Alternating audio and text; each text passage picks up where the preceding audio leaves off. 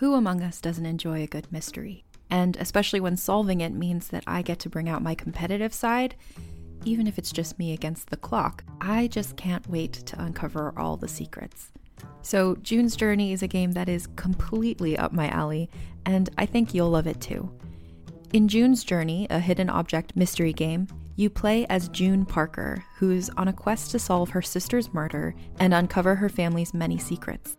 Each chapter brings you deeper into the story, and it's set in the Roaring '20s, so beyond uncovering clues, you get to experience the glitz and glamour of the time. June's Journey is definitely not a game I play mindlessly, which I love because I get genuinely invested, and a lot of it is a race against time, so there's a little fun added pressure of trying to find the clues as quickly as you can in each scene. There are also tons of ways to customize the island that you're on, learn more about the characters, and then new chapters are added weekly, so you really can't run out of things to explore. So if you think you're up to solve this case, download June's Journey for free today on iOS or Android, or play on PC through Facebook Games. June needs your help, detective. What does feminism mean to you? During Women's History Month, come explore feminism and how it's playing out in real life with Season 2 of Thread the Needle, a monthly podcast. I'm your host, Donna Schill. I'll use my background in journalism to dive into topics that matter to women today, from divorce to call-out culture to masculinity to girls' confidence. Season 2 of Thread the Needle finds the meeting place between feminist ideals and the realities of women's lives. Listen to Thread the Needle wherever you get your podcasts. Hey, everybody! Oh, hi! Another intro, another show. Do do do do do do do do do. We have a special episode this week, don't we? We have arguably the most special episode. That's pretty exciting. We have Helen Zaltzman, friend of Jenny's, but also mine. We argue about it in the episode. The jewel of my heart. Hey, what am I? Something else. Okay, I'll let you think on that for a minute. Okay. Before we get into today's episode with Helen, where we talk about linguistics in Buffy the Vampire Slayer, plus some other fun shit, just a couple of quick announcements. First of all, Philadelphia, we are coming for you, and you kind of know that already because there are maybe 50 tickets left to our show in June.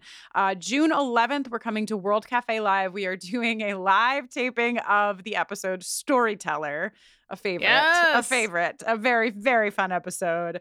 And you can, if you have not already gotten your tickets, this is your moment, okay? BufferingTheVampireSlayer.com. Just go to our calendar. All the ticketing links are there for you. Also, you could just go to World Cafe Live's site and find us there.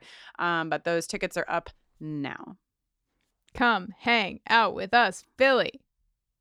Also, oh my gosh, are you ready? You're not ready. You don't even know. We have a couple new things in the merch store that are my two favorite things, maybe, that have ever been in the merch store. One of them is a spicy new keychain to a very specific room at the Sunnydale Motor Inn. It's wicked spotting. It's really good. And the other thing is a Yowler Cat diner mug. Those are both up. They're both so beautiful. And I invite you to look upon them and try not to be moved by how glorious they are. Like, if you're dating somebody right now and you're like right on the cusp of like maybe they should have a key, there, in my mind, there's no better way to give them the key to your apartment than on a Sunnydale Motor Inn keychain. Oh yes, right? Hell yes. All right. That's pretty much it. If you're listening to this in real time, this Saturday we're watching the last two episodes of Firefly in our Feels Like the First Time Patreon podcast. So we start at 5:00 Eastern. We're watching Heart of Gold and Objects in Space. Wow, I knew those titles in my mind. I am ascending to a new nerd plane. Wow, look at you. Yeah. So come and watch with us. We'll be taping our last episode of the Firefly run probably the following week. And lucky you only have to wait one more week and we'll be back in your ears with our taping of Bring On the Night. Hooray. All right, let's get in there with Helen. Indeed.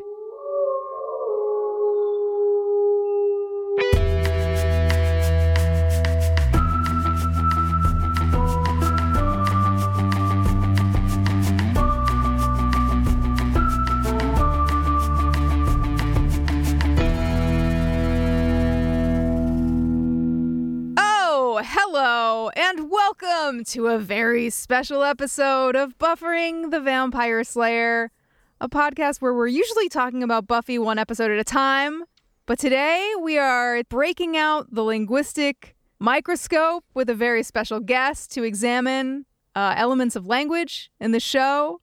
Please welcome my friend and Kristen's less close friend, Helen Zaltzman. It makes it sound like Kristen and I have got beef. I know it does. It makes it sound like we used to be close, but then like something came betwixt us. Yeah, but the truth is we just haven't spent enough time together yet to get to the point where we have beef. Isn't that blissful?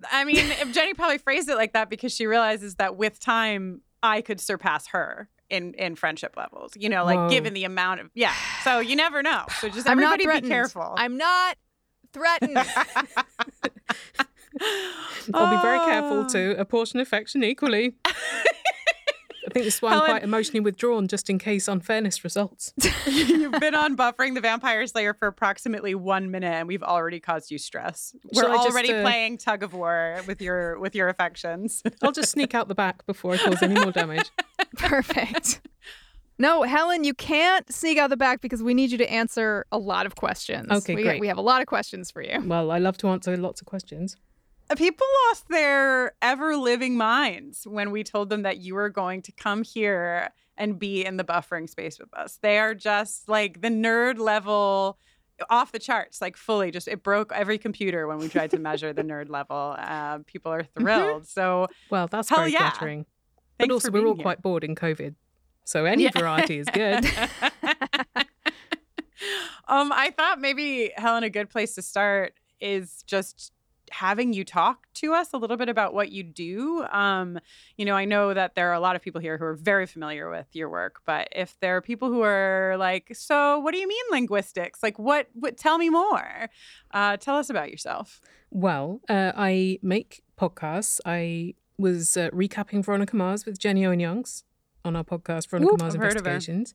Mm-hmm. And I make a show about language, The Illusionist, which is about how and why we say the kinds of things we do and what that means as humans. And I also made a podcast for nearly 15 years called Answer Me This, which was answering questions from our listeners. So between all of those, I feel like I'm moderately well qualified for what is about to happen. But I don't want to be You are the perfect candidate. You are the perfect candidate. I mean, apart from the fact that you just only started watching Buffy the Vampire Slayer, is that true? Yes, I did see a couple of episodes back when it came out, but I didn't really have access to it at the time televisually, and then failed to catch up in the intervening 20-something years. Until now. Helen, in preparation for our conversation today, you and I have been texting. You've been keeping me updated on your viewing, and you've gone about it in a very interesting way. Is it disrespectful? A way that Oh, no, it's not disrespectful, but it definitely makes my mind reel trying to figure out how you are experiencing it. Could you please tell our beautiful listeners what you have done up to this point? Well, I asked you, Jenny Owen Youngs, for your starter pack of Buffy episodes, and I also asked my friend Eleanor, who's very invested in this journey, and you had some overlap in your lists. You both chose Hush and The Body and Once More with Feeling. The Body was in the starter pack? Oh, maybe it was. Oh, yeah. Yeah, it was in both of your starter packs. Jesus Christ. It's a very beautiful episode. I understand why you chose it. Incredible. I don't know about starter. But you did veto some of Ellie's other picks. And then I added a few of my own, partly motivated by ones where I enjoy your song interpretation thereof, which is why I watched Beer Bad and Bad Eggs and Enemies. And you can't stop me. It's already happened. And then some I just chose on a whim. Like I thought Him sounded like an amusing premise. So I watched that, and it was. Yeah, that's a jaunt. Oh, it's a jaunt. I'd love to see all these women throwing themselves at a bland white boy. Do sports teams in English high schools have an equivalent to the Letterman jacket? I'm the wrong person to ask because I graduated high school in 1997. I don't. You might have a shirt. And you simply can't remember. You might have a shirt with your name emblazoned on the back, but You had to wear uniform. At most British schools, you have to wear uniform. And the jacket will just be a Letterman blazer. jackets were global phenomenon. I didn't even think about it as a United States specific thing. I wonder whether classic American viewpoint, really. Well, we do love everybody did that. We do love a lot of your high school classic things. Like now, British high schools have proms, which they didn't when I was at one. Thank God. So maybe they've got on board with the jackets as well. How many episodes did you watch that featured a young vampire slayer named Faith? Ooh. Only a couple. I watched Bad Girls and Nice. Band Candy. Is she in that one? No, but no, she's got the day off for Band Candy. But you watched Enemies, right? Oh yes, I watched Enemies. Yeah, and Bad Eggs. No, she's not in Bad Eggs. So, but Enemies and Bad Excellent. Girls, you've seen Buffy and Faith handcuffed to each other, and you've also seen them almost kiss. So really like a great duo of episodes, I think. The whole spectrum. The whole what are your late 90s time? Do you feel in your bizarro jaunt through these episodes an attachment to like a particular character? Like what are you feeling? How do you feel? Do you want to watch it from the beginning? I think I enjoyed it more the more it went on. Is that fair? Oh yeah. Yeah. Okay. Yeah. So maybe it's a big show that hinges on like character. You know, like when you start to connect with the characters, then the whole thing just kind of opens itself up for you, I feel like. Yeah. I don't feel qualified based on having watched a handful of episodes per season to really make any intelligent comment on how it's working out. But I do feel like I've enjoyed it more after she has left high school. And usually in teen dramas, it completely goes to shit when they leave high school and go to college or whatever. Yeah. But they've escaped that because I'm also somewhat enjoying it more without Angel in it. Am I wrong? I mean, I would say no, but I would also get in big trouble for that. We had a great time during the Angel years, but I agree with you that I enjoy the show now that Angel's doing his own thing. You know, he's living his life. Yeah, I think Angel is also better on Angel, like more enjoyable on Angel than on Buffy. It wasn't really his fault. It was more just removing that particular attachment from Buffy somewhat liberated the character, I felt. Yeah. In a way. Yeah. Because those first couple seasons, there's a lot of just this like soulmate love. And not that there's not like more love and relationship stuff in it, but it's not as, I guess, dramatized as it was with Buffy and Angel. Yeah. Oh, people are going to be so mad. You feel like it wouldn't be as much of a challenge for her to dump or kill any of her other romantic interests. Exactly. You know, she's grown up enough to dump or kill any of her future boyfriends. Yeah. I only date casually, which means people I'm willing to kill. Well, so can I ask one question? Because I know like we're doing a lot with linguistics here, and you know you have an entire podcast called The Illusionist that you talked about. So like, how did you land in this linguistic place? Have you always been like, did you go to school for this and you've always been fascinated by language, or what brought you to a place where you wanted to spend so much time turning over the stones of language, if you will? Well, I've always been very interested in it, but I'm not particularly qualified. And I think that's because I've seen what academic linguists do, and it seems like dedicating your life to studying in a very scientific way a very narrow range of things. And my mind is way too lazy and novelty requiring to do that. So I can just get people on my show that have done that and drain them of their knowledge. And Excellent. Then, oh my God, so you're like a word vampire. Right, Oh yeah. my And then I God. just pipe it into entertainment form for other people to digest easily. I'm not sure how that... Is that more like a bird chewing up food and then spitting it into a baby bird's mouth? I love that in this metaphor you are spitting chewed up worm bits into our mouths. Yes. We've all done it, right? I have a couple of questions for you, actually. I wouldn't have said I was watching this in a particularly linguistically observant way. I was just trying to get a little grounding in what you've been studying for the last several years. I did not realise until this watch that Giles is his last name. That is such a British school thing of the 20th century, just to call people by their last names. But he took it with him to California. Interesting.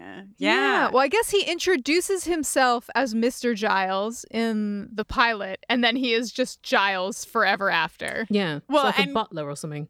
Yeah. Well, and in stark contrast, because I don't know, Helen, if you saw any of the episodes where we learn about Ripper, which is like Rupert's young, like his nickname when he was younger, and he has he was a bit of a bad boy. A bit of a bad boy. Well, you saw Band Candy, so you saw like the manifestation of Ripper when Giles turns into his teenage self. You know, rolling his shirt sleeves up, smoking a cigarette, having sex on a cop car. Yeah.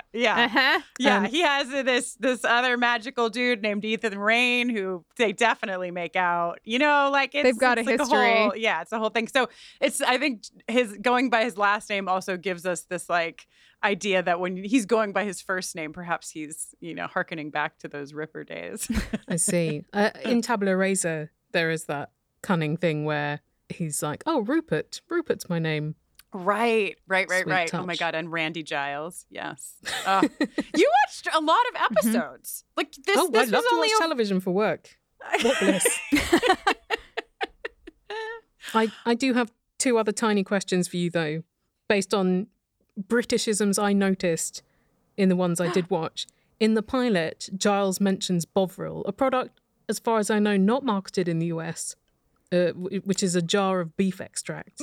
So what does he say about it? Well, he just says that he'd rather be at home with a cup of Bovril because people dilute it and drink it hot. Like broth? It's thicker. It's more viscous than broth. I think that it's like what they do with old cow carcasses. I can't remember when they invented it, whether it was a Second World War thing or pre that.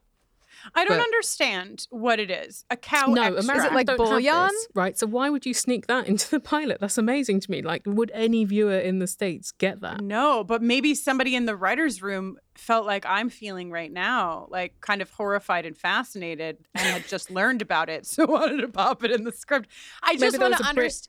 What are they extracting from the cow? It's Joss. He's like an Anglophile. It's his favorite thing to wedge little bits of this stuff in. He'd waltz into the writer's room with a flask full of hot beef drink. And then Spike at some point says the word Wait, no git. one has answered my question about what they have extracted from the cow. I just you can't just say it's a cow extract. Is it like skin? It's none of your business, Kristen. It's honestly better not to know. Is it blood? I think it's like whatever is left over from the full cow, they will condense into a dark brown gloop and put it in a jar, and you can spread it on some toast, or you can like beef up a chili or something, or toast. Beef it as a drink, chili, okay, like a beefy tea. It is basically an instant beef tea because that was what they were always feeding to people. Okay, like beef tea. Instant. You know, I mean, to me, it just sounds like if you have a chicken and you have the chicken carcass, you throw it in some water and you cook it for a long time, and then you get broth. So, like, is that they're just doing that, but with a cow? Kind of, a little bit. It's much more intense, Kristen. It's much more intense. All right. I'll let it go. Next question. I'm so sorry. Beautiful vegan listenership that we respect. In about 2004, they took the beef out of Bovril and it was briefly vegetarian, and then a couple of years later, they beefed it again. Wow, the rebeefing. They rebeefed. You know what? I'm gonna stop Electric asking beefaloo. questions. It's clear to me that I need to stop asking questions. Yes. And the other thing was, Spike says the word git, which is not a word I've ever heard an American say. Oh. It's like what does it mean? It's just an insult. It's like a fool. A not so sweary that you'd have to remove it insult. They probably say it in Harry Potter. Gotcha. Yeah, I feel like I've heard that before. Enough to be like, you're saying something not nice. That's like all it does to my brain. Yeah, you might say someone is a douchebag or a wanker, but git is much kind of like it's aerodynamic. It's a little retro. I'm not sure whether the children of today are saying it, but you could probably get it into a show aimed at them without censorship. If you're a child listening to this, please do your job and bring Git back, okay? Shall we go away from the cows and into the bin of questions here? Yeah, into the jar of liquefied cow of questions. Yeah. So I don't know how many of these we'll get to because, Helen, I have a feeling you're going to have some stuff to say about all of them, but we'll do our best. Yeah. Okay. Well, we're going to start at what I felt would be a good beginning place, which was a question from Alicia, or Alicia. I'm sorry, I don't know how to pronounce your name. Who's wrote in from Chicago and said, "Why is Buffy named Buffy? I've heard it's short for Elizabeth, which sounds odd to my ears, but is there any kind of linguistics history around why the name or nickname Buffy would be chosen for a vampire-slaying heroine? When I first saw the show, it threw me off, especially as no one really comments on her name being unusual." Well, there's not linguistics history so much as there is Joss Whedon history. He was asked about it in an interview, I think 2003. And he said, "It was the name that I could think of that I took the least seriously. There is no way you could hear the name Buffy and think this is an important person. To juxtapose that with Vampire Slayer just felt like that kind of thing, a B-movie. But a B-movie that had something more going on. That was my dream." What do you think?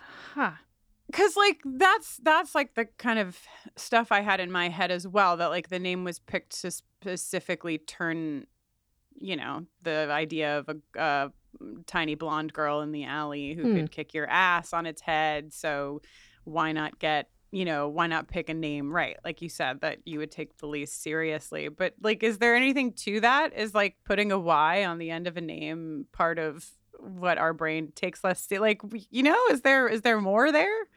I don't know. I think it's the quite why that makes you take it less seriously. Are you mad, Jenny? It's quite a soft-sounding name, isn't it? Maybe because of the Fs. Like, it's a name you can imagine someone giving their cat, and you wouldn't think that odd. But yeah, I had seen some people speculating that he named her after Buffy St. Marie, the Canadian musician.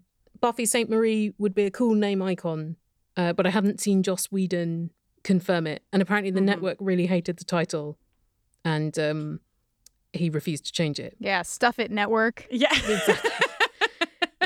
Exactly. But I wonder how many people with the full name Elizabeth there are.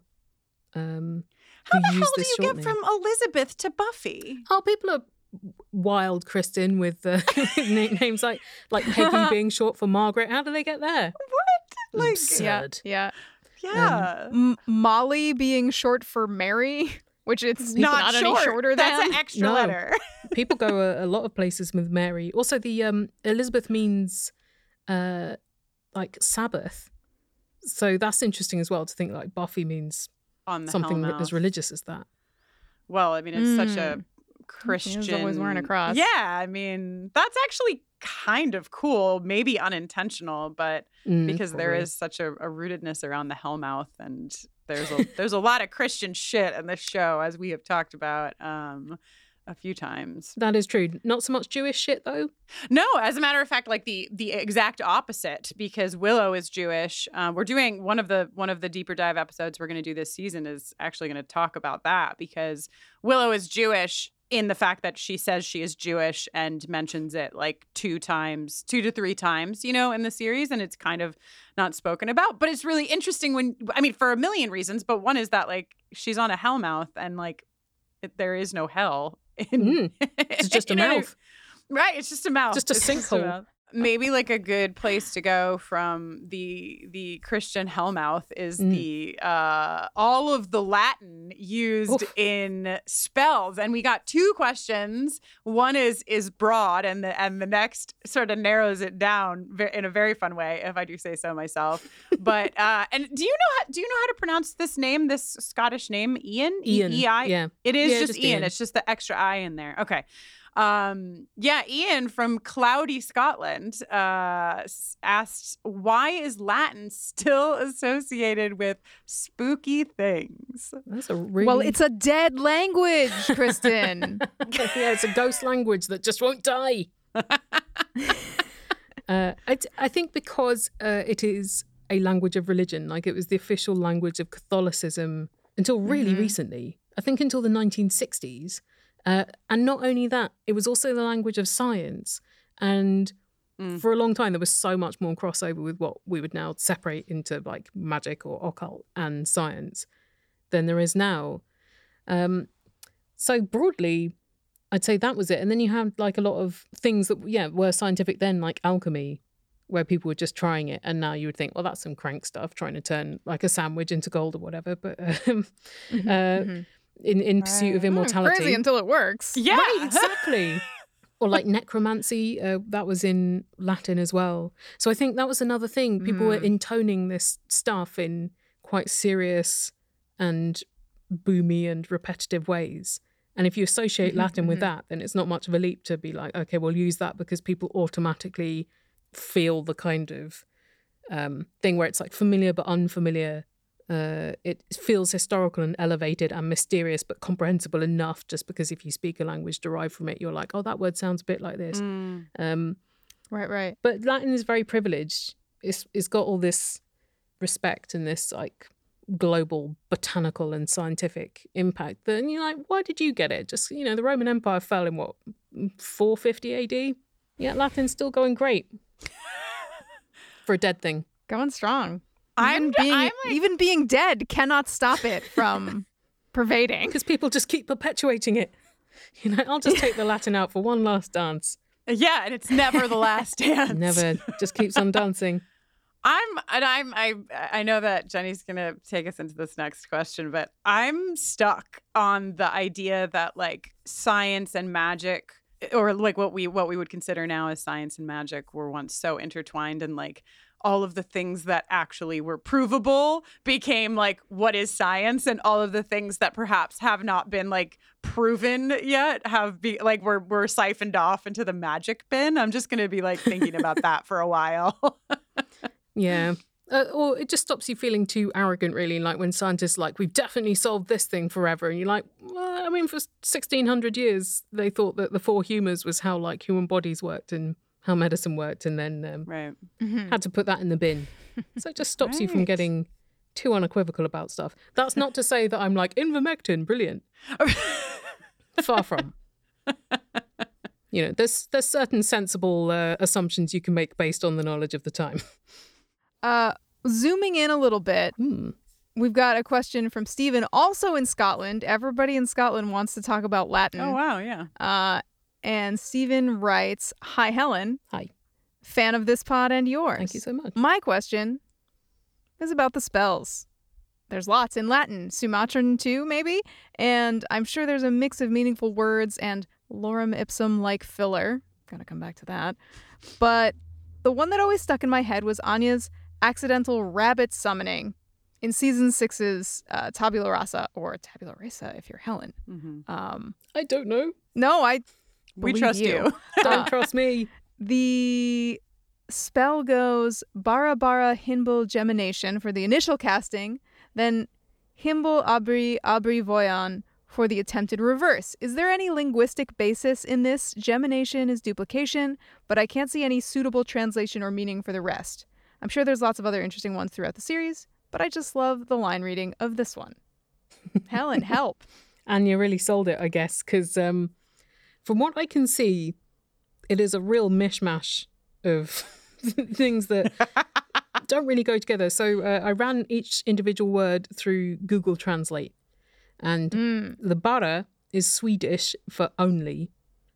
Is it Hinbul with an N or an M? Either way, I think that might be like a slightly archaic spelling of humble.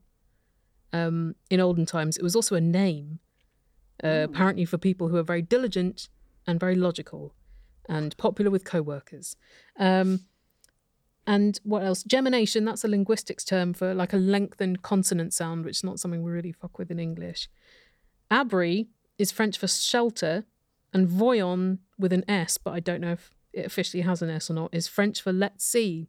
So you put all that together, and you've got like only, humble, lengthy consonant, humble, shelter, let's see. And then some rabbits come.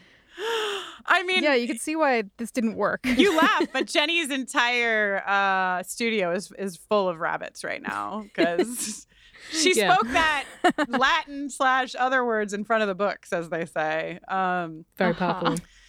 Yeah, it sounds like they just kind of threw. It sounds like the "let's see" at the end really is the answer to the rest of it. They were just like, I don't know. Yeah, it's odd because these words aesthetically don't really sound like they belong together. Maybe this is just because you're like, yeah, Latin, I'm used to that sounding like a spell because that's what Latin prayers sound like. Whereas this, like, gemination and hinbul are like, so, like, hinbul sounds kind of cute. Gemination is not a term that I had known before, but a technical term. And then bara sounds kind of more poetic, and abri because they're doubled. Yeah, and like Steven said that gemination is duplication, which that would make sense because rabbits, are like duplicating. They're whatever, and I suppose if you've got a double consonant, why not extend that to double rabbit? Ah, yes. I see how it fits in with the consonant thing. It's tenuous. Tenuous to try to apply it to rabbits. Let's see, makes sense, I suppose. With an experimental incantation. Yeah.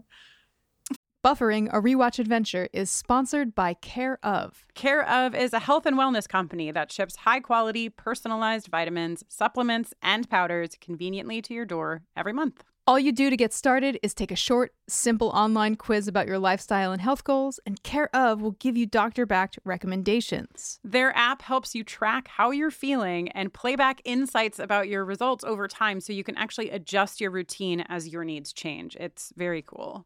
My number one health goal in this and every season is keeping my energy at maximum capacity.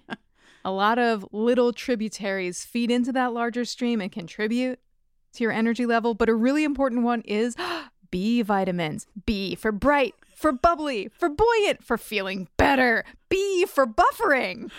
I think the vitamin B is working, Jenny. I think so too. For 50% off your first Care Of subscription order, go to takecareof.com and enter code REWATCH50. That's 50% off your first Care Of subscription order. Just go to takecareof.com and enter code REWATCH50. During Women's History Month, come explore what feminism means to you with nonfiction storytelling podcast Thread the Needle. I'm your host, Donna Schill. I'll use my background in journalism to dive into topics that matter to women today. Listen to Thread the Needle wherever you get your podcasts. Folks want us to get into faith, and we're going to get there, but I want to just dance a little bit into the 90s before we get to faith.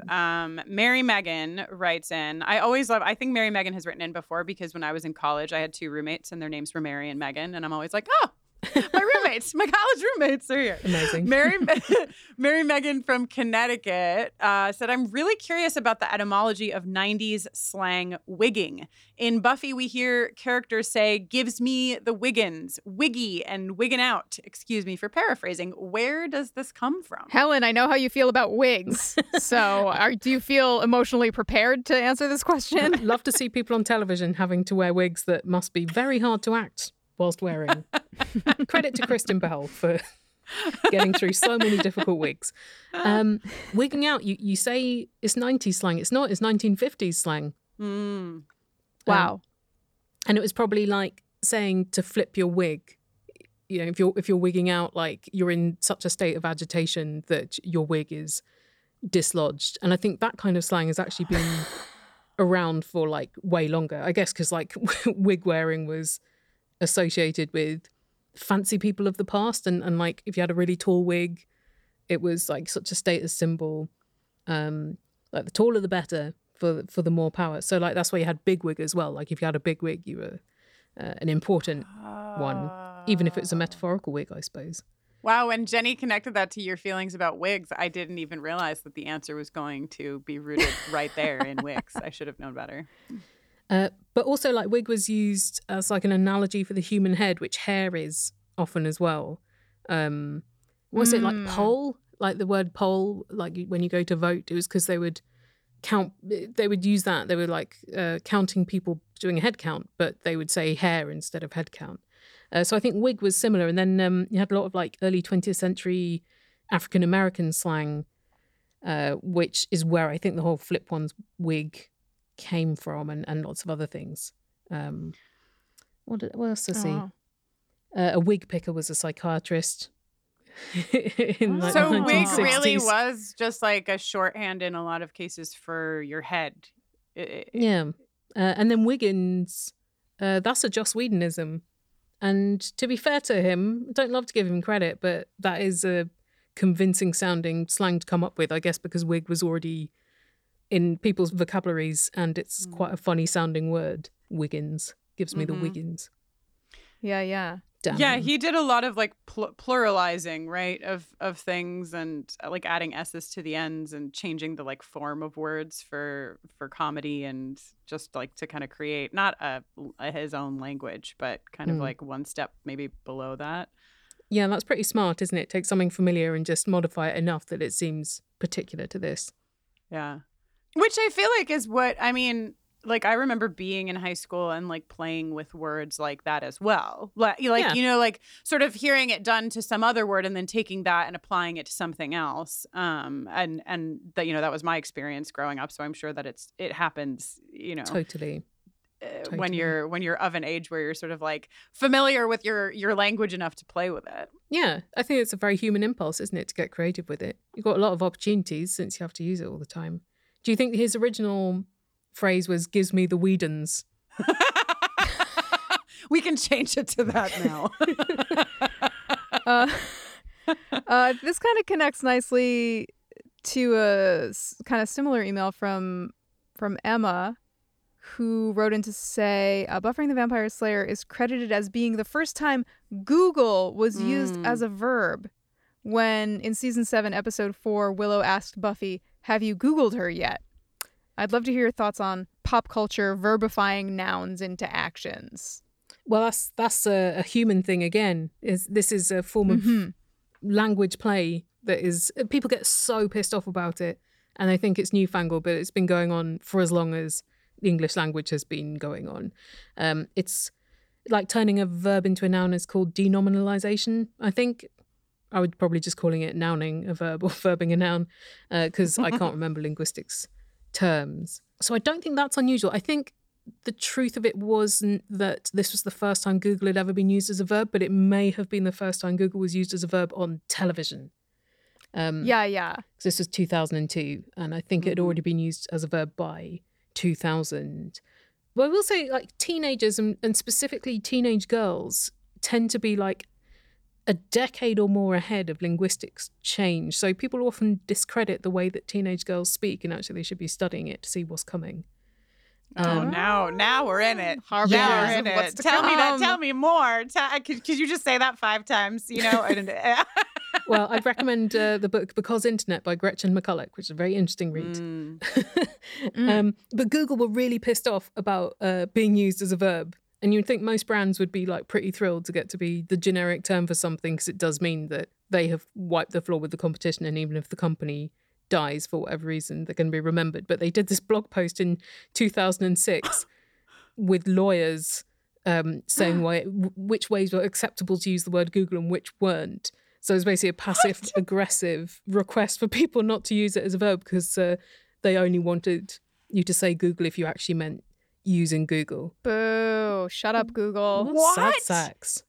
I Already mean, wiped all the other search seriously. engines off into like some sad little pen of dead search engines.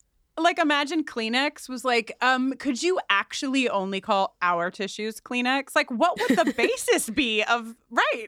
I mean, it's just like, if you're popularized that much, how could that be bad? Yeah, Weird. well, it'd be terrible for the other manufacturers of tissues, but not for Right. Kleenex. I mean, Not lucky for, them. right. Like, if some other brand of tissue was like, actually, you cannot use Kleenex to describe our tissues, that would make sense.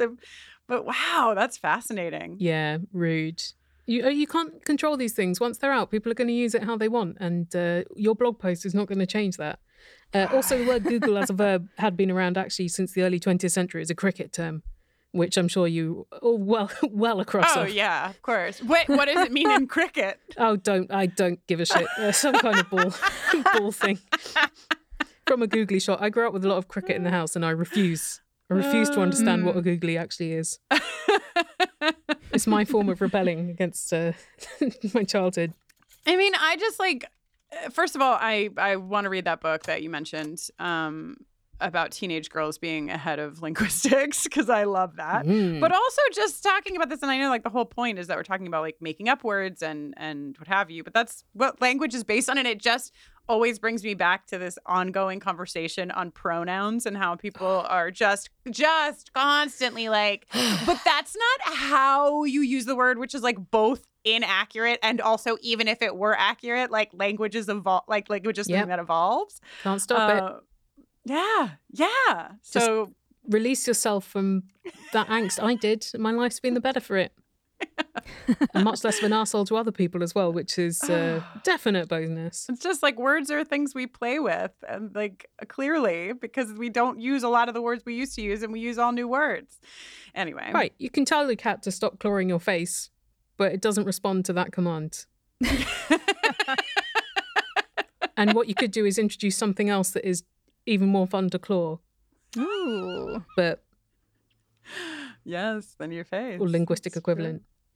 Well, let's take a little detour over to Faith because I want to know what you think about this. But so did Bridget from South London, who asked, "What is Helen's take on Faith's catchphrase 5 by 5?" We've done a lot of talking about this in the podcast space. So, what do you think, Helen? Have you covered where it's from? We've covered various places where it might be from, but then the one I think we landed the most, that stuck the most, was like truckers over the radio, right? Was that kind of where we landed, Jenny? Or did it have something to do with sailing? See, so this is kind of Helen, where help we live us. with it. Yeah. It is like a radio communications thing, apparently from the US military in the 1940s, and the 5-point scale they had for clarity and signal strength. So 5 by 5 was like top marks for both those things. So it just means I understand you perfectly. Fine. My take is, where did late 90s teen Faith get hold of this? Well, she probably, like, honestly, Faith's story could have easily included like hitchhiking, like hitchhiking and grabbing rides with truckers. Can't you see Faith like getting down to Sunnydale? That's true. Or maybe she spent a lot of time in childhood with World War II vets, or she watched Aliens a lot. Apparently they use it in Aliens. Yeah, they do use it in Aliens. And Alias. But it's funny, isn't it? It's like when... I don't think this show is too bad for it, but a lot of teen dramas, you're just so conscious that the writers are 30 plus years older than the characters and have not taken account of that. And maybe it would be more embarrassing if they were trying to be, how you doing, fellow kids? But you could maybe hire some young writers or do what Clueless did, which was like invent a whole system of convincing sounding slang that isn't real and therefore it doesn't get embarrassing. Yeah. But it's like in the Gilmore Girls where like Rory Gilmore has like no references from art or media of her lifetime. I think that's the worst example of it. So with Faith, like, I don't think it's as bad as that, but it still seems tenuous to me. Yeah. I mean, Faith, on the one hand, Faith, I was just thinking she's probably the character that plays with language the most, although Willow also does a lot, I think, with her language and like changing words around. But I do feel like Faith is somebody who specifically comes in with a different set of words from like her background and where she's coming from, and seems to play with them a lot as well. But she's not explicitly a time traveler or anything. She's not done a quantum leap. She's not. Not that we're She's aware really of. not.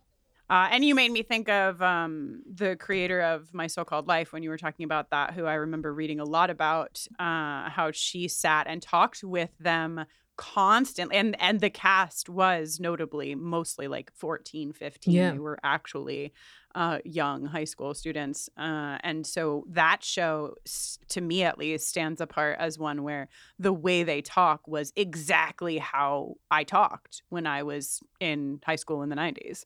Yes, agreed. I think that was the first time that I was really conscious of people saying like in the way that now I use it all the time.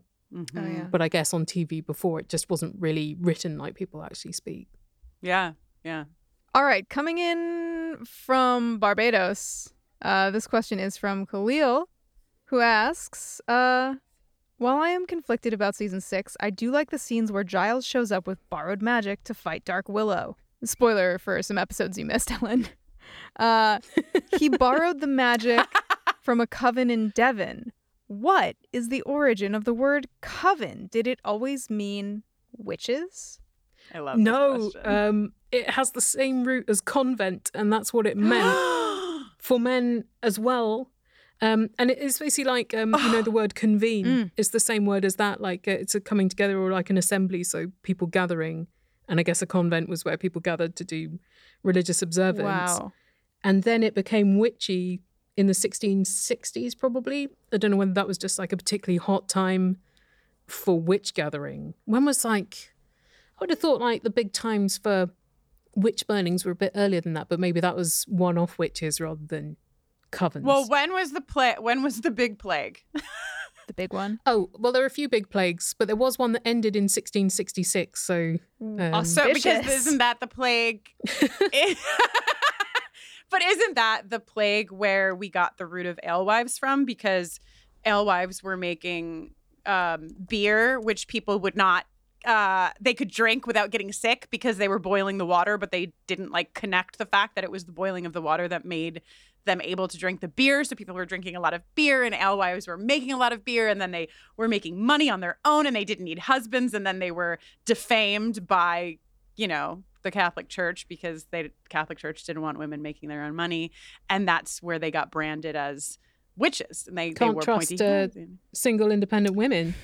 So, and I don't know if I have the right plague, but I do know that like if I do, then that would make a lot of sense for coven to also be pivoting around that time, because it was really when like the idea of a witch was kind of like first branded, almost literally kind of branded, like marketed.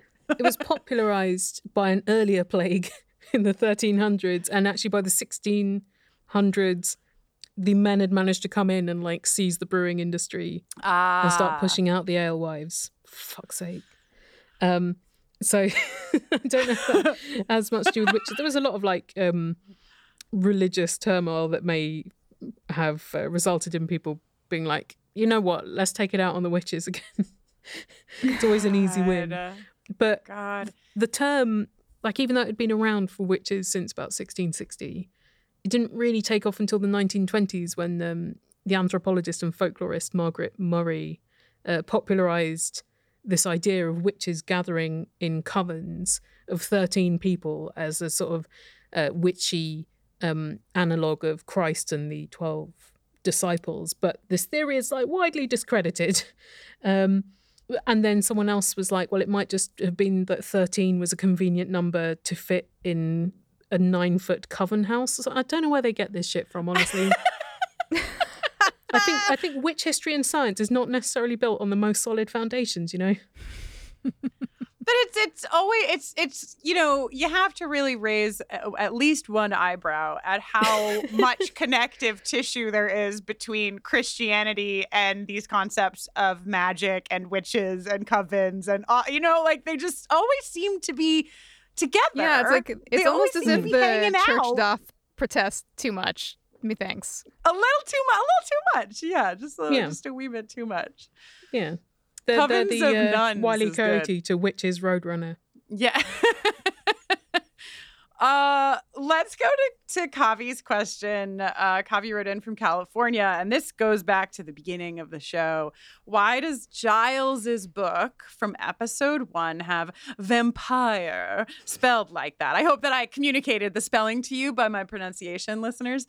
Is that like an older spelling of vampire? Is it just dramatic flair? I don't think I've ever questioned it before, but now I'm dying to know. Oh, please don't die. It's vampire with a Y. Indeed. Yes.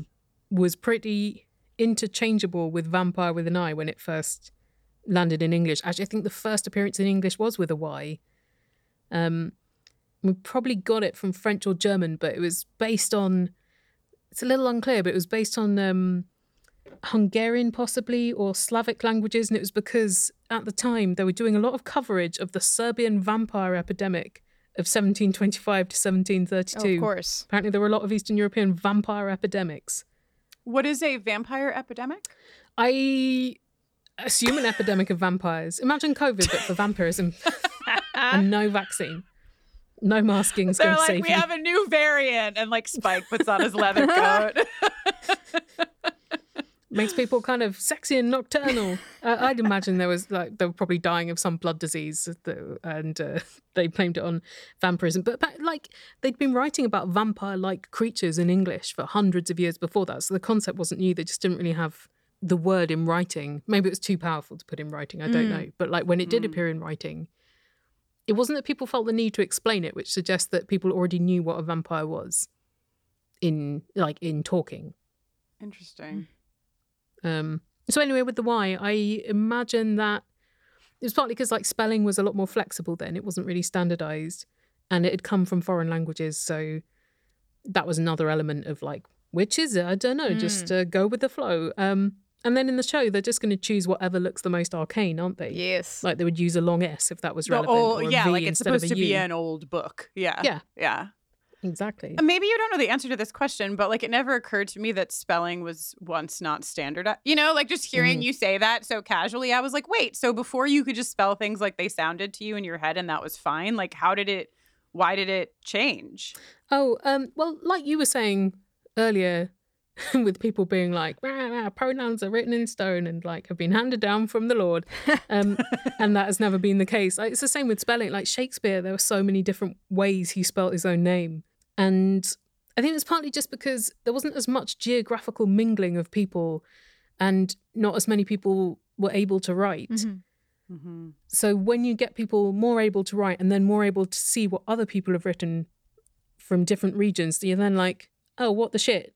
But I think it was also just there were a couple of 100 years ago or more, there was a bunch of like grumpy men who decided just to impose a lot of rules on language and make it how they thought. They really thought it should be like Latin. That's weird that on happened. the English language specifically. I mean, there's still people doing that in like French. They've got an official body to decide what spelling is allowed, and English doesn't. So you've just got these like compromises. That's why a lot of spelling doesn't make sense because it's chaos. Yeah.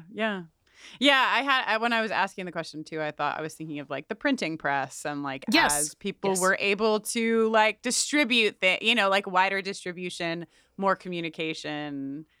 If we all agree to spell this word like this, then we'll all know what we're talking about. But I have to say, maybe I'm just feeling a little chaotic today, but I kind of really would like to take a few steps back and just like be able to have a good time. Spell words like how we want to spell them. Those days are past. Yeah, how very non-man of me. Well, okay, so we have a couple of questions left, and I want to ask you, Helen, because one of them is sort of like a big question about fantasy, and I don't know if you want to go there or you want to end there. I want to go there, please, so we don't end on a low. Okay, so this question came in from Kat, who says, thoughts on the recent prevalence of conlanging? How do you say that word, Helen? Yeah, conlanging. Conlang is like a shortening of constructed languages. So languages that have been invented recently, and then conlanging is that in action. Great. Okay, so I'm glad I stopped there because I needed to know what that word even meant before Very we went fair further. Question. Thoughts on the recent prevalence of conlanging in fantasy versus just making shit up as you need it versus using a real human language that's unlikely to be understood by the viewer. Going on David J. Peterson's Wikipedia, there's a lot of conlangs he's made for TV and film that were only used for one line or a couple of names. And to me, that seems like an awful lot of effort. But to you it does, but to David J. Peterson, it is not. But when you use a real human language, that has its own cultural implications a lot of the time. My aforementioned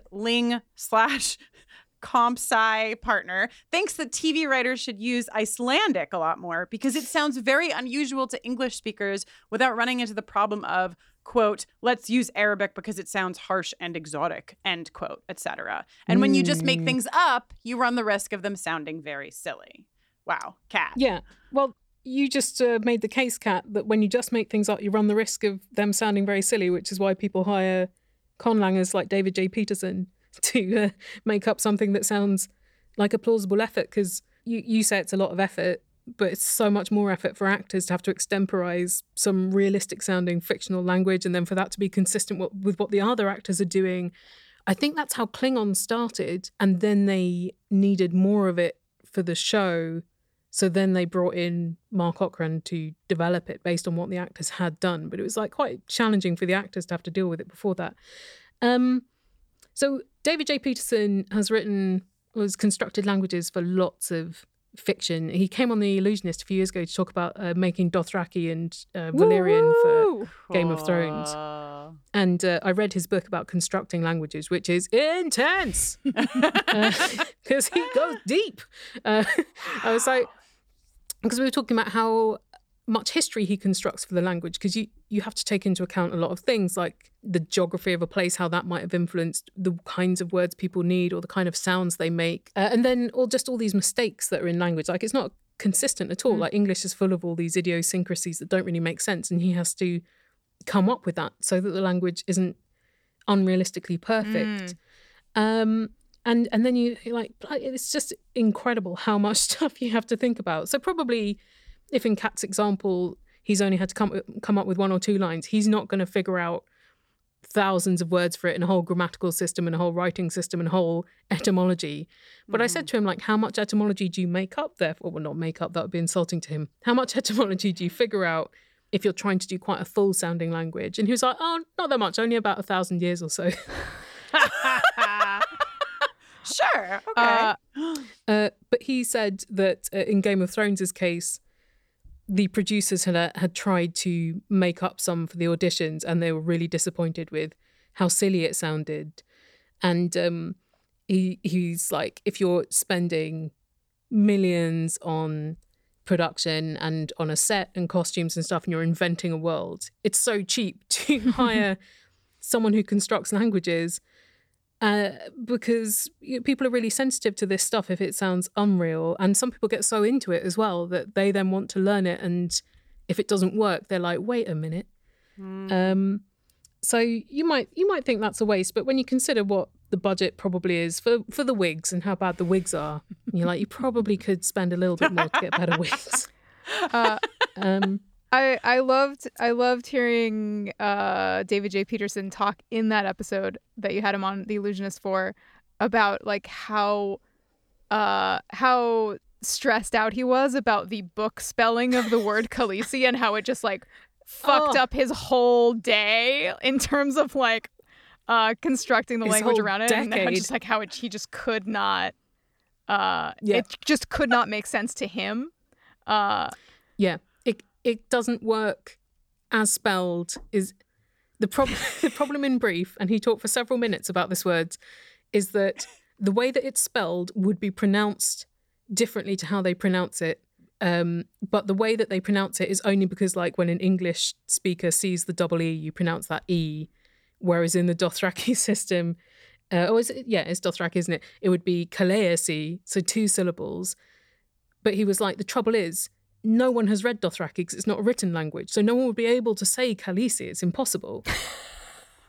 And that's just going to torment him forever. He was like, I should have respelled it, because he was like working off the 50 odd words that George R.R. Martin had invented in the books. He was like, I'll incorporate that. Right. And he didn't want to change them. But now he lives with regret. Ugh. Wow. Like, this impossible word. But I would say about Icelandic, I don't think Icelandic is the solution at all. I think maybe your partner in linguistics chose it because it's spoken mostly by white people, so that's why they thought it doesn't have the problems of Arabic, and there's only like 300,000 Icelandic speakers, and they have a pretty good standard of living. So they're not discriminated against like other speakers of other languages might be. But Icelandic is an endangered language. And maybe it doesn't want whatever associations it would get from the fictional universe it's being poured into. Like you say, it wouldn't have the same problems as using Arabic, but no language is neutral. Very interesting. And then some people will recognise it because it is similar to Scandinavian languages, and there's quite a lot of that in English as well. So maybe it wouldn't sound foreign enough. Maybe this is why they use Latin so much, actually, because you're not offending ancient Romans now because they're dead. Right. I guess I just never, like, I didn't know Klingon. I didn't know about the existence of Klingon. I didn't know, like, even when I knew the word Klingon, I didn't know until very recently that it was an actual language that was created by someone, which I find fascinating. And I'm like meandering to this question, and maybe you don't know the answer, but was Klingon one of the first times that this was done for a show? The first time? Like, were languages made up for other TV shows before Klingon? I don't know the answer to that question. That's a really good question. Well, I think it certainly popularized it because so many people learned it, that it had a life outside of the show. That was another thing David J. Peterson was a bit disappointed by. He hoped people would do that with the languages he made for Game of Thrones, but he said they didn't really. But it might have been because the audience was a bit older and a lot of kids liked learning Klingon. But also, you can't really know what the lifespan of it will be. I mean, it's true. You know, like, even if that isn't a thing right now, I feel like fandoms especially, like, evolve over time. So it could have its time. That David J. True. Peterson, don't get sad, okay? You might have your time. Anything could happen. I think he's all right. I think he may have just done the language for Dune or something like that. He's a very busy language constructor. Wow. I'm happy for him. What an amazingly fascinating job. Yeah. I think also you don't get into it expecting it to become a job. He's constructed like 50 odd languages, and I think the ones for Game of Thrones were maybe his 17th. Wow. Some people just love doing this. I can understand why. Cool. Like, I couldn't do it myself, but it does sound so fascinating and satisfying to me. Did you see the Netflix film The Christmas Chronicles where Kurt Russell plays Santa? It came out a couple of years ago. Apparently he invented Yulish for that. Wow. The language of Santa Claus and the elves. Excellent. Okay, well, I'll be watching that now.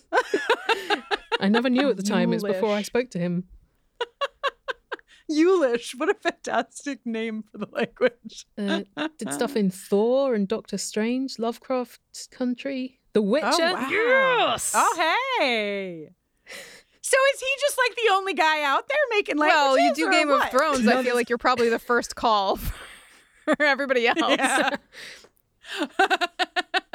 That's true. If you're going to do it, get the best. Now, there's lots of people who love doing it, but I don't know how many of them get to do it for money and television.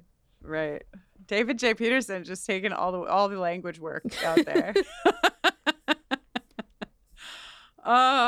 Well, the question remaining, of course, is reserved for Jenny Owen Youngs because it incorporates a character that means a lot to her.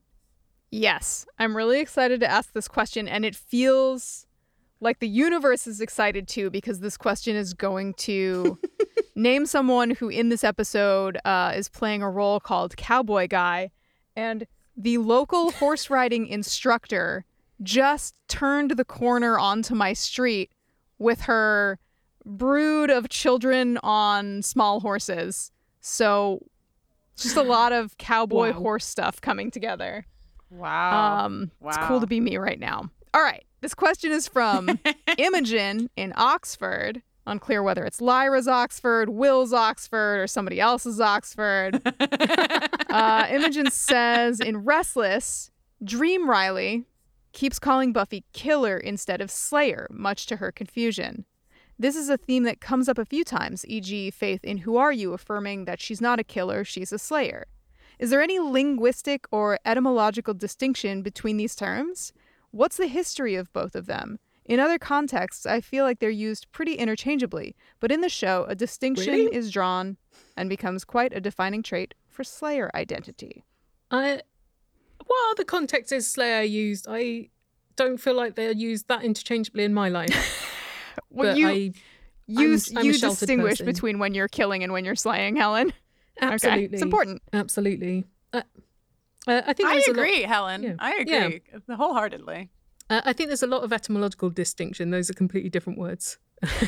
I was interested to find that both of them originally meant to injure someone, just not fatally, and then things got out of hand. Right, exactly. Just you get better at it to the point that people start dying. I also learned that there's a noun called slay, a noun called? A noun that is the word slay, that means an instrument on a weaver's loom to beat up the weft, which is from the same root because it means to strike, but I'm not experienced enough in weaving.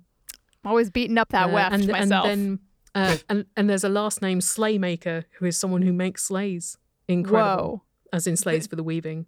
For the weaving. Cool. Yeah. Wow. So I think slayer was an earlier word than killer, and kill came from like an Old English word quellan, which is like the word quell, which is much gentler than kill, even though it's only slightly different.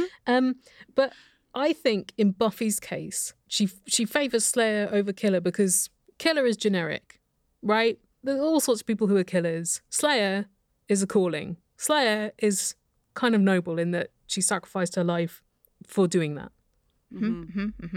Killer is any old murderer, you know, or exterminator. It does. It feels more like common. You know, anybody can do it. But is that like in my own mind? You know, I can't really separate it from the fact that I probably came to the word slayer via Buffy the Vampire Slayer. You know. Yeah, and that's funny, isn't it? Because I don't think any of us would puzzle out what that means if we'd never heard the word Slayer before. But I don't know that. Well, I suppose I'd heard of the band Slayer. Right. But that's still marginal, isn't it? It's not in my daily vocabulary. Also, you made me realize, because you said killer or kill came from quell. There's a demon, one of our least favorite demons in the universe, called the Queller demon. Oh, it's really a bummer. He's a nasty little slimy guy. He climbs on ceilings. It's real bad. But because part of what I love about the word creation in the show are like the names of the demons. So it was an exciting little moment for me that I was like, oh, we got one anyway. Accidentally, we got the Queller demon and kind of like his origins, what that word means. They just like Ben Queller and named a demon after him, or disliked him. Oh, I hope that's not the case for poor Ben. Yeah, I can't think of anything that Ben Queller might have done to be immortalised thus, complimentarily or not. So his dream, Riley, he's being disrespectful, isn't he? That's how this scene reads. I don't even know if you could, it's a very Restless is such a wild episode. I would based on all of the wild episodes you have watched, Helen, I think it's exactly where you should go next. Sweet. Because it's really done. It's kind of like Conversations with Dead People, come to think of it, where it's really like quartered. You know, there's like Xander's dream, Willow's dream, Buffy's dream, and Giles's dream, and they're all like very, very, very, I mean, dreamlike, clearly, but it's like Dream Riley is Buffy's manifestation of this weird, they're putting on a play called Death of a Salesman, which I'm sure you've heard of, but it's like this wild interpretation of Death of a Salesman. It's just like very bizarro. So I don't even know that it's really like intended as an insult as much as it is like her internalized. She's really struggling with like the darkness inside of her, like that her and really trying to differentiate for herself like what makes her a slayer versus what makes her just a killer, and you know, telling Faith that like they're not the law, although now in the current season she's going to claim that she is the law. So it's complicated, but I do think that the those words being put together a few times in the show is for that purpose.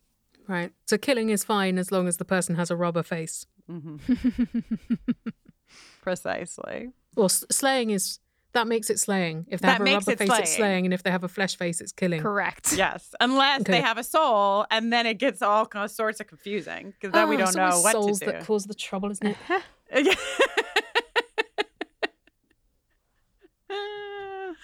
I have a feeling, Helen, that in having this conversation with you, we will be asking you to have another conversation with. I have a feeling that like many people will now realize the error of their ways. in not asking a question? I think the linguistic questions that will now come into our inbox will be plentiful. So I'm hoping for a future that involves perhaps the Helen 2, the re-Helening episode. Yeah, the HelenMouth opens. Welcome to the HelenMouth. Oh my God. You just titled the special episode. Good job. I'd be very happy with this duty. And to the people whose questions didn't get answered, it's not your fault. You didn't do anything Don't blame wrong. yourself. It's good questions without good answers. Just trust me on this.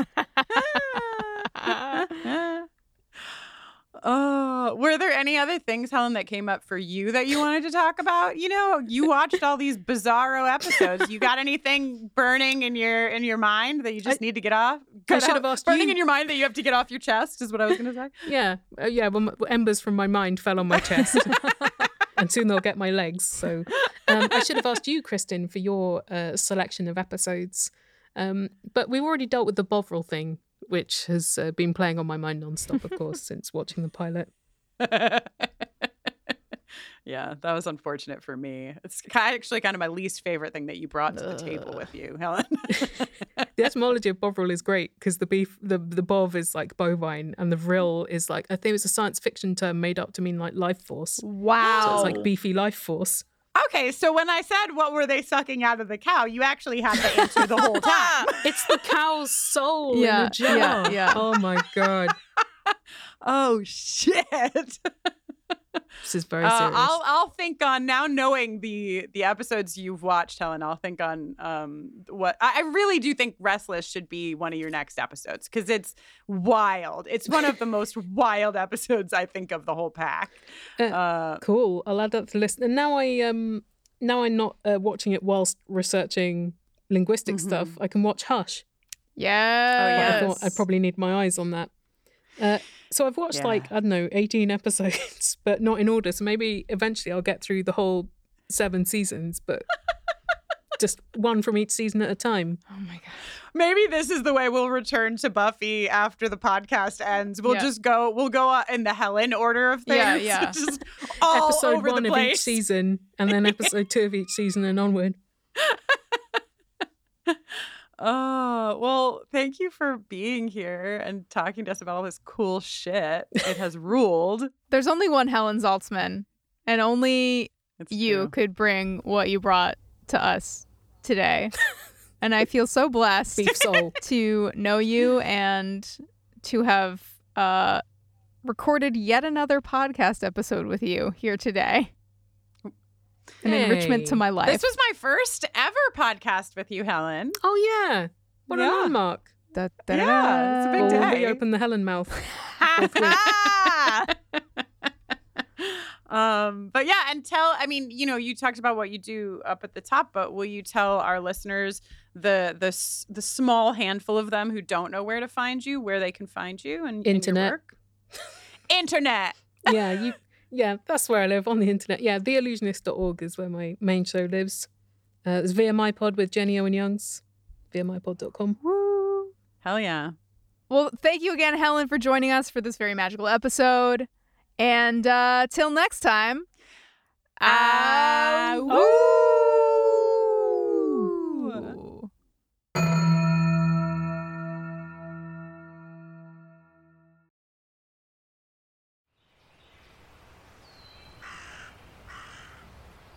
Wander with us into a world of magic. Do you like magic? Ever since I was born, I could hear the spirits of the other world. Where old stories take on a new life. If you break even one of these conditions, the consequence is death. And the world is teeming with possibilities.